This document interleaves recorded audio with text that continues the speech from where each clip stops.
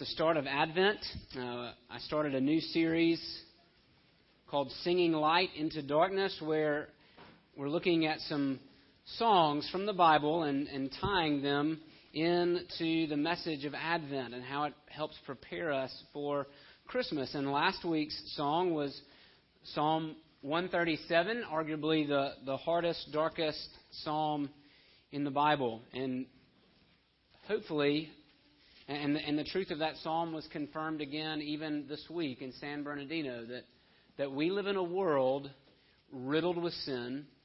We live in a violent world, a world where evil often seems to win, where might instead of right takes precedence, takes power. And so, but hopefully what you heard at the end of last week was that the first message of Advent, the first candle of Advent, is the message of hope. That even though we live in a violent, broken, upside-down world, that what Advent tells us is that God, far from letting the world burn, comes into the upside-downness and He makes it right side up. That's what the first coming of Jesus began, and it's what the second coming of Jesus will complete. That far from being hopeless, we have hope because Jesus has come and will come again. But the question we should ask maybe is, why? Why does God do that? Why doesn't God just let the world go? Why doesn't He let the world burn? Why does He enter in to the darkness to bring light? Why does He enter into the upside down to make it right side up? And today's song will give us that answer. So turn with me, if you have not already, to Psalm 107. It would be page 506 if you're using the red Pew Bibles. Psalm 107 says this: "Oh, give thanks to the Lord, for He is good, for His steadfast love endures forever. Let the redeemed of the Lord say so, whom He has redeemed from the hand of the enemy, and gathered in from the lands, from the east and from the west, from the north and from the south. They wandered in desert wastes, finding no way to a city to dwell in. Hungry and thirsty, their soul fainted within them. Then they cried to the Lord in their trouble, and He delivered them from their distress. He led them by a straight way till they reached a city to dwell in. Let them thank the Lord for His steadfast love, for His wondrous works to the children of man. For He satisfies the longing soul, and the hungry soul He fills with good things. They sat in darkness and in the shadow of death, prisoners in affliction and in irons. For they had rebelled against the words of God and spurned the counsel of the Most High. So He bowed their hearts down with hard labor. They fell down with none to help. Then they cried to the Lord in their trouble, and He delivered them from their distress. He brought them out of darkness and the shadow of death, and burst their bonds apart. Let them thank the Lord for His steadfast love, for His wondrous works to the children of man. For He shatters the doors of bronze and cuts in two the bars of iron. They were fools through their sinful ways, and because of their iniquities suffered affliction. They loathed any kind of food, and they drew near to the gates of death. Then they cried to the Lord in their trouble, and He delivered them from their distress. He sent out His word and healed them, and delivered them from their destruction. Let them thank the Lord for His steadfast love, for His wondrous works to the children of man. And let them offer sacrifices of thanksgiving and tell of His deeds and songs of joy. They went down to the sea in ships, doing business on the great waters. They saw the deeds of the Lord, His wondrous works in the deep. For He commanded and raised the stormy wind, which lifted up the waves of the sea. They mounted up to heaven. They went down to the depths. Their courage melted away in their evil plight. They reeled and staggered like drunken men and were at their wits' end. They cried to the Lord in their trouble, and He delivered them from their distress. He made the storm be still, and the waves of the sea were hushed. Then they were glad that the waters were quiet, and he brought them to their desired haven. Let them thank the Lord for his steadfast love, for his wondrous works to the children of man.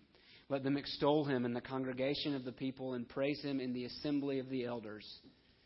He turns rivers into a desert, springs of water into thirsty ground, a fruitful land into a salty waste because of the evil of its inhabitants. He turns a desert into pools of water, a parched land into springs of water. And there he lets the hungry dwell, and they establish a city to live in. They sow fields and plant vineyards and get a fruitful yield. By his blessing they multiply greatly, and he does not let their livestock diminish. When they are diminished and brought low through oppression, evil, and sorrow, he pours contempt on princes and makes them wander in trackless waste. But he raises up the needy out of affliction and makes their families like flocks. The upright shall see it and are glad, and all wickedness shuts its mouth. Whoever is wise, let him consider these things. Let them consider the steadfast love of the Lord. Let's pray. Father, in the time we have this morning, I pray that you would help us to consider your steadfast love. Your steadfast love for your people. What that means for us, Lord, help us to understand it and apply it and live in it. Would you bless the hearing and now the preaching of your word? We ask it in Jesus' name. Amen. Did you catch it? Why does God save? Why does God enter into the brokenness, enter into the darkness? What is it that motivates God? It's his love.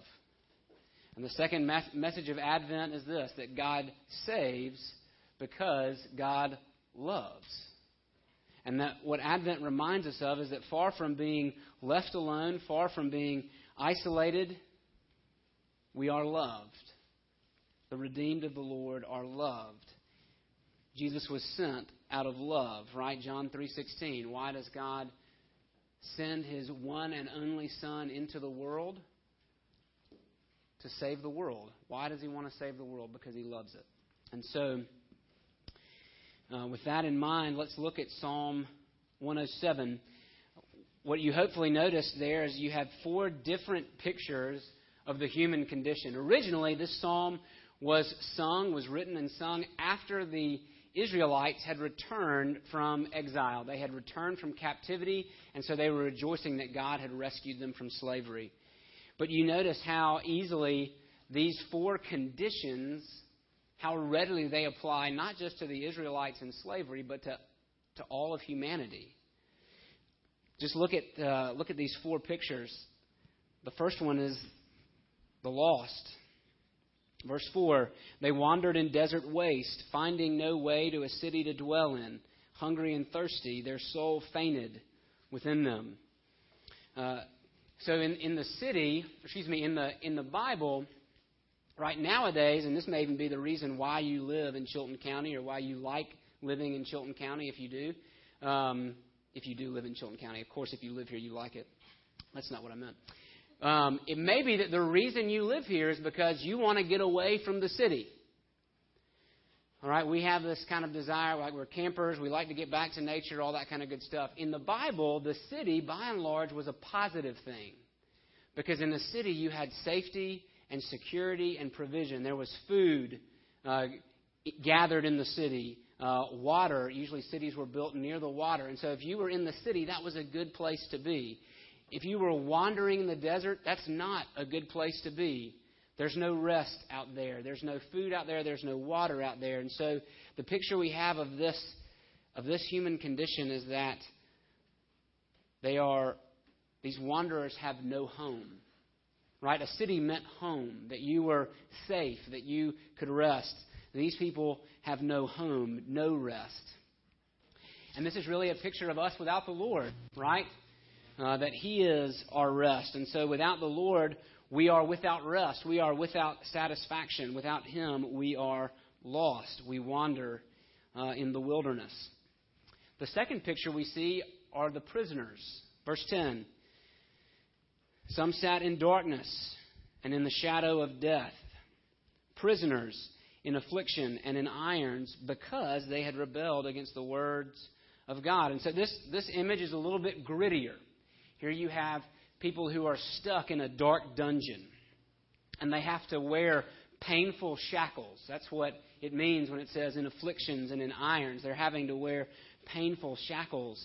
And the reason that they're there, the reason they're trapped, is because they have rebelled against God's word. They have rebelled against God. And so, look what He has done. He has bowed their hearts down with hard labor.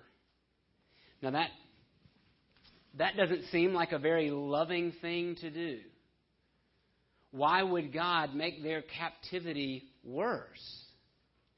And He provides the answer. He bows their hearts down with labor. He pushes down so that they will realize that there is no one else to help them, so that they will reach the end of themselves, so that they will cry out. So even though other people have captured them and put them in prison, it's really the Lord who is at work through prison, through this entrapment, enslavement, to bring these people low. They have been brought to this painful spot. And perhaps this picture maybe describes you this morning. Do you feel the weight of your own rebellion? There's something about rebellion that seems freeing to us, that I'm going to go my way, I'm going to do my own thing. If your story is somewhat similar to mine, when you get the least amount of independence from home, you rebel. Now, that doesn't have to be the case, but for many of you it is. And the thought, the logic is, I will rebel, I will cast off the shackles of my parents, or I will cast off the shackles of my church or my tradition or whatever it is, and I will finally breathe the air of freedom. And what happens instead is that we find ourselves in the shadow of death. We find ourselves bound in painful shackles, heavy, bowed down with no one to help. That's where the trapped find themselves. Rather than freedom, we keep coming back to the same painful place. So we're lost, we're trapped, and then we're foolish. Verse 17, some were fools. They were fools through their sinful ways, and because of their iniquities suffered affliction. Now, in the Bible, the word fool doesn't mean stupid. It doesn't mean ignorant. In the Bible, the word fool, it applies to people who either know that the Lord exists but refuse to acknowledge Him. So to use Paul's language in Romans 1, they suppress the truth. Psalm 14, right? The fool says in his heart, there is no God. And so the fool is one who refuses to acknowledge the truth. She knows the truth, she suppresses it, and because she suppresses the truth, she cannot live in wisdom. She navigates life poorly. You know what that means, to navigate life poorly, to make the same poor decisions again and again and again. And they always get the same results. And here it looks like the fools have gone so far in their rebellion that they've actually made themselves sick. They refuse even to eat. And they brought themselves to the point of death. And if you are, or ever have been, an addict, you know this feeling. You know what it feels like to be a fool. Because you know what is good. You know what is right. You know what is healthy. You know what the right decision would be. And yet the calling of your addiction, right, that siren song is too strong. And instead of choosing what is good and right and healthy, you suppress the truth. And you wander off into sin and rebellion and foolishness. And you wake up sick and tired, vowing to never do it again, and yet you find yourself again in that same spot later on. It's common to the human condition. We are lost, we are trapped, we are foolish, and then finally we are overwhelmed. The fourth picture, verse 23, is this picture of sailors who go down. They go down to the sea, they get on their boats to do business, and then God reveals himself. What he actually reveals is his great power. And so I don't know how many of you have spent a lot of time on the ocean, but there are probably few things more terrifying than a storm on the sea. Because it doesn't matter how big your boat is, the waves always get bigger. As impressive as our engineering skill is in designing huge ships that can travel the sea, once they're on the sea, they are dwarfed in comparison by all the water. And so the picture is that God comes along and he brings a storm, and it brings the ship up, and then it plunges down. And nothing's more terrifying than being on a 100-foot or more tall boat, and the waves are that much taller than your boat. And that's where these sailors find themselves. So they're overwhelmed. I remember in Boy Scouts, whether it was first aid, emergency preparedness, swimming, or life-saving, there was the first rule. The first rule in any emergency situation is, do you know? Well, don't panic. Here we go.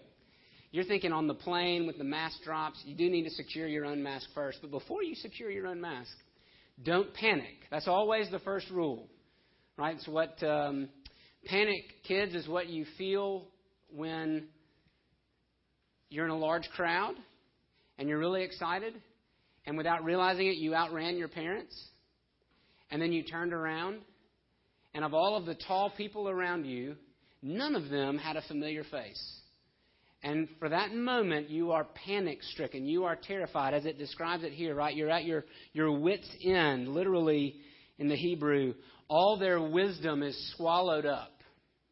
When you're panicked, all your wisdom, all of your skill just doesn't matter anymore. That's where these sailors are. Or parents, when you're in a large crowd and your children outrun you, and all of a sudden you lose sight of them, right? All your wisdom is swallowed up, and you have that tendency to panic. And what's going on here is that in this particular case, the struggle is not so much one of rebellion, but one of smallness.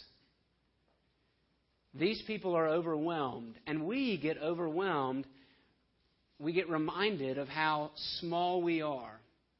And we need to be reminded of how small we are, because oftentimes we think we're really great until all of a sudden the waves tower overhead and we realize that we are not the ones in control.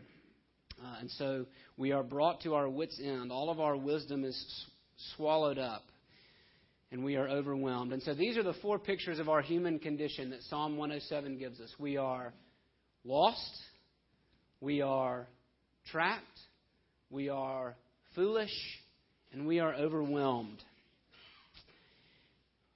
What does God do about that?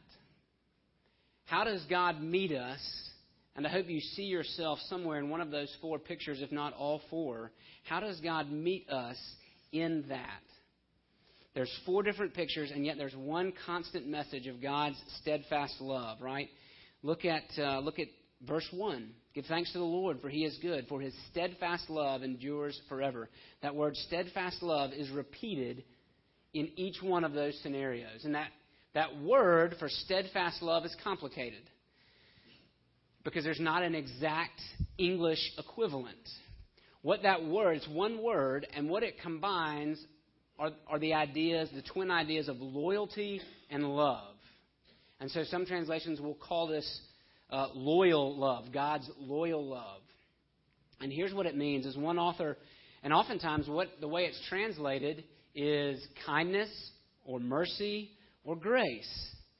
What it means is that God binds himself in love to his people. And because he has bound himself in love to his people, he acts in loyalty towards them. right? This is not a warm, steadfast love is not just a warm, fuzzy emotion. It is a love that acts. As one author puts it, steadfast love means that God is for his people, and he will never cease to be for them. So when we read of God's steadfast love in the Old Testament, I want you to remember that it means that God is for his people, and he will never cease to be for them. Nothing in their lostness, nothing in their rebellion, nothing in their foolishness, even in being overwhelmed. God never ceases to be for his people. Look at how God's steadfast love is poured out on each condition, in each scenario. You'll notice too, and we'll get to this at the end, that in each scenario, these people who are in distress cry out, and God answers. How does he answer the lost? Verse 7. He leads them by a straight way till they reach a city to dwell in. There's no more rocky paths, no more routes to trip over. There's an expressway straight to the city, straight home, where there is security. He satisfies the longing soul, and the hungry soul he fills with good things. That's a result of God's steadfast love. Verse 8. What about the prisoner? What does God do for the prisoner? And not just the prisoner, but the prisoner through rebellion. This person has earned his spot in the prison, and the Lord has brought him low. And it's at the moment that he is brought to his lowest point, when he has reached the end of his rope, that he cries out. And the God of steadfast love responds by doing this. Verse 14. He brought them out of darkness and the shadow of death, and he burst their bonds apart. What a powerful picture. I don't know if any of you could grab a hold of some iron shackles and rip them apart with your bare hands. But that's the picture that we have here of God breaking the shackles apart out of his steadfast love. Verse 15. He shatters the doors of bronze. You ever tried to shatter metal? He cuts in two the bars of iron. What about the fool? Those of us who repeatedly refuse to acknowledge God's wisdom, and so we make the same poor choices again and again. We're brought near to the gates of death. We cry out. And how does God answer us in his steadfast love? He sent, verse 20, he sent out his word. He sent out his word. What better way for the fool to learn wisdom than from the word of God? And notice what effect the word has. It heals. We talked a little bit about this in Sunday school during prayer time, that healing doesn't just apply to physicality. We're more than physical people. Our foolishness, we talked about addiction, right? Our foolishness may bring physical issues, but there's also emotional issues in there as well, spiritual issues. And what does God do out of his love for the fool? He heals with his word. He heals with his word. What about the overwhelmed? Those who are too small, they realize the waves are about to drown them, and they cry out. How does the Lord respond in his love to them? Verse 29, he makes the storm be still, and the waves of the sea were hushed, and they are glad that the waters are quiet. He brought them to their desired haven. They get home to a safe harbor. In each case, the Lord responds not to the worthy, not to the strong, not to the people who have it all together. He responds to the lost. He responds to the prisoner. He responds to the fool and to the overwhelmed. People who acknowledge their weakness and their inability to help themselves. God moves in love towards them and rescues them for their specific situation. And I hope you see Jesus in each one of those. After all, where will Jesus bring us? Where does Jesus bring us at the end of the Bible? But to the great city of God in Revelation 21 and 22. And what will we have when we get there? Full satisfaction. All of our longings will be met, not by food and drink, but by God himself. Jesus brings us to the city. Jesus brings us home. What about the prisoner? How do we see Jesus as a picture, as an embodiment of God's love to the prisoner? Listen to how Jesus describes his ministry in Luke 4:18. Quoting Isaiah, "The Spirit of the Lord is upon me, because he has anointed me to proclaim good news to the poor. He has sent me to proclaim liberty to the captives and recovering of sight to the blind, to set at liberty those who are oppressed, and to proclaim the year of the Lord's favor." Jesus understood his ministry in prophetic terms. He came to set captives free. What about the fool who hears the healing word? Jesus is God's word in the flesh. John 1. He is the word of wisdom. And surely you see him there in the last, where it says he makes the storm to be still. You remember Mark 4. It's a story. It's not just in Mark 4. It's also in Matthew's gospel, and I believe Luke's as well.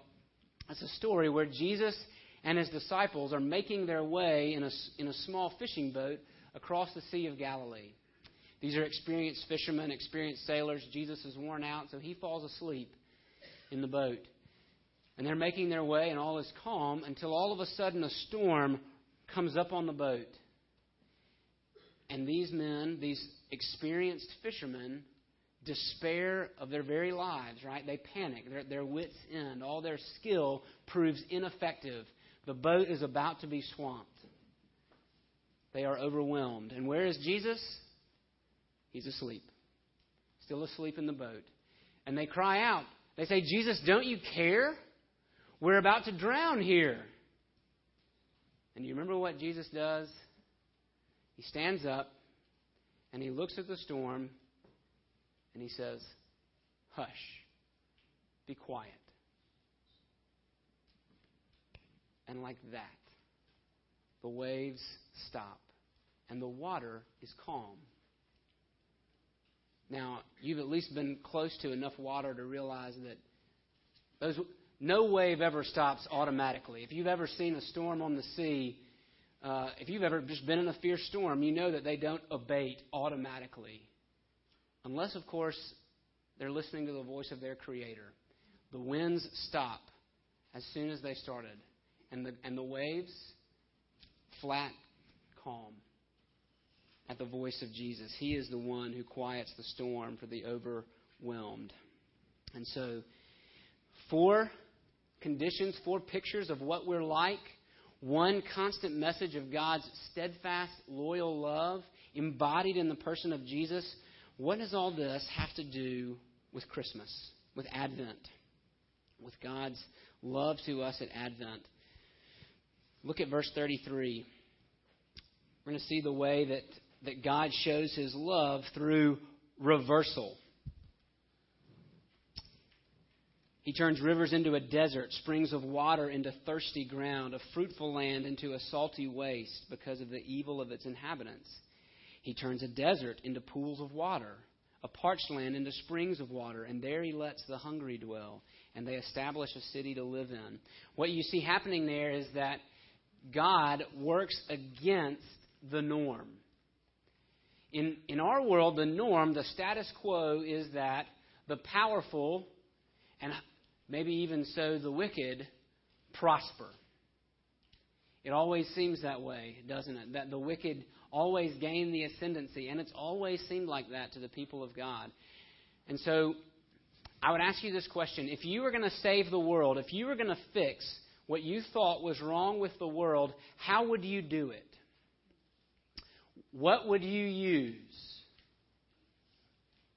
Because our answers typically involve 3 things. Actually, they all really involve one thing: power. Right? So maybe the answer is the power of might or strength. I would fix the world by finally being the stronger one and by exerting my strength over everyone else. And in that, the right would win. Or maybe you think wealth. If I just had enough money, if we can just distribute enough money, if enough people can make money, it will fix what is wrong. Why? Because, well, when you have wealth, you have buying power. The man with wealth has more power than the man without. That's just a true statement, a true law. It's not negative or positive. It just is. And so we like to solve problems through power. Either I need more strength, I need more wealth, or maybe it's education. Because knowledge is power. The people who know more are better off than those who know little. But what the great reversals in this psalm tell us, and what God tells us throughout the Scriptures, is He doesn't have to work according to the status quo.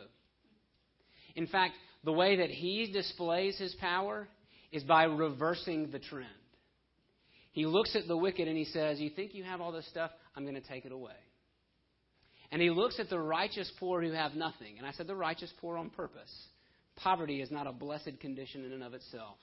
But oftentimes when the Bible talks about those who are poor, it talks about those who have been oppressed, the righteous who are oppressed by the wicked. He looks at those without any power, without any wealth, and He raises them up. It's Paul's logic in 1 Corinthians, where God uses the foolishness of the gospel to shame the wise, where God uses the weakness of the gospel to shame the strong. God does not have to work according to the status quo. He actually flips it on its head. And that is nowhere more apparent than in Bethlehem. How would you save the world? How would you bring the Messiah into the world? We like to think we would do it maybe the Washington, D.C. way. Halls of power, the son of a nobleman, something like that. But how does God save the world? He approaches a poor virgin and her fiancé, her working class fiancé. He sends them to this little out-of-the-way town called Bethlehem.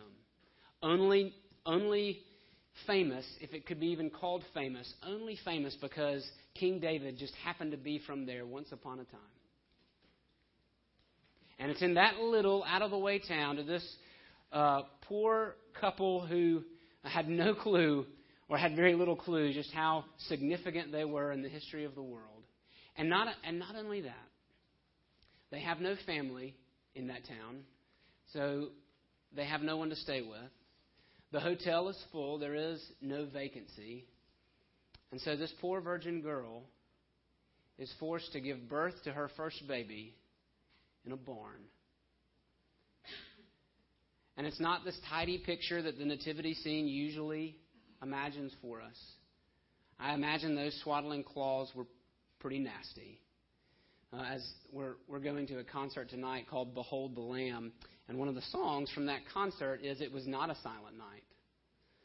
Or Labor of Love is the name of the song, Labor of Love. It's a beautiful song, and one of the first verses says, It was not a silent night, there was blood on the ground. Right? This woman was giving birth in a barn, and she wrapped her baby up in some dirty rags, and she laid him in a feeding trough. That's how God saves the world. That's how God reverses the status quo and brings salvation to the lost, to the trapped, to the foolish, and to the overwhelmed. And He does it out of His love, because He loves. God saves because He loves. How do we respond to that? There's a couple of ways here in the psalm. The first is if you're a skeptic, if you would say, I'm not a Christian, the first thing, the only response you have is that you must realize your condition and cry out. Repeated 4 times.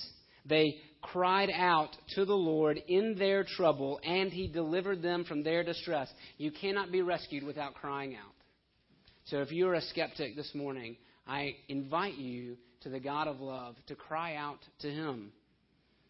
And then if you are a Christian, if you are, as the psalm says, one of the redeemed, one of those who has been bought out of the hand of the enemy, Your response is worship. Give thanks. Respond with thanksgiving. Let them thank the Lord for His steadfast love, for His wondrous works to the children of man. Sing songs of joy. Offer sacrifices of thanksgiving. If you are redeemed, that means your life belongs now to your Redeemer. And your response to His love is a life of worship and reciprocal love. Giving generously, singing joyfully, that is what our response is meant to be in the face of redeeming love. Either we cry out and ask for it, or we have received it and we give thanks for it. Let's pray.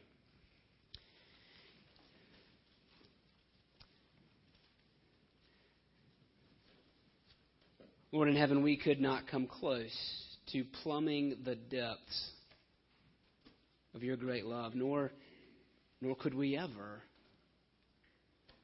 You tell us in Deuteronomy, you told the Israelites that you loved not because they were worthy of being loved, but you love because you love. You love your elect simply because you love, and we cannot dig any further beyond that. Only to know that there is a deep well of loyal love for those you love, and that you will stop at nothing. You will break through our chains. You will break through our foolishness. You will rescue us from the stormy seas because you love. It's what you did in Bethlehem, and it's what you will do on the last day. Lord, as we go to the table, help us to love, to see love, to understand in some measure love, and to love in return. And we pray it in Jesus' name. Amen.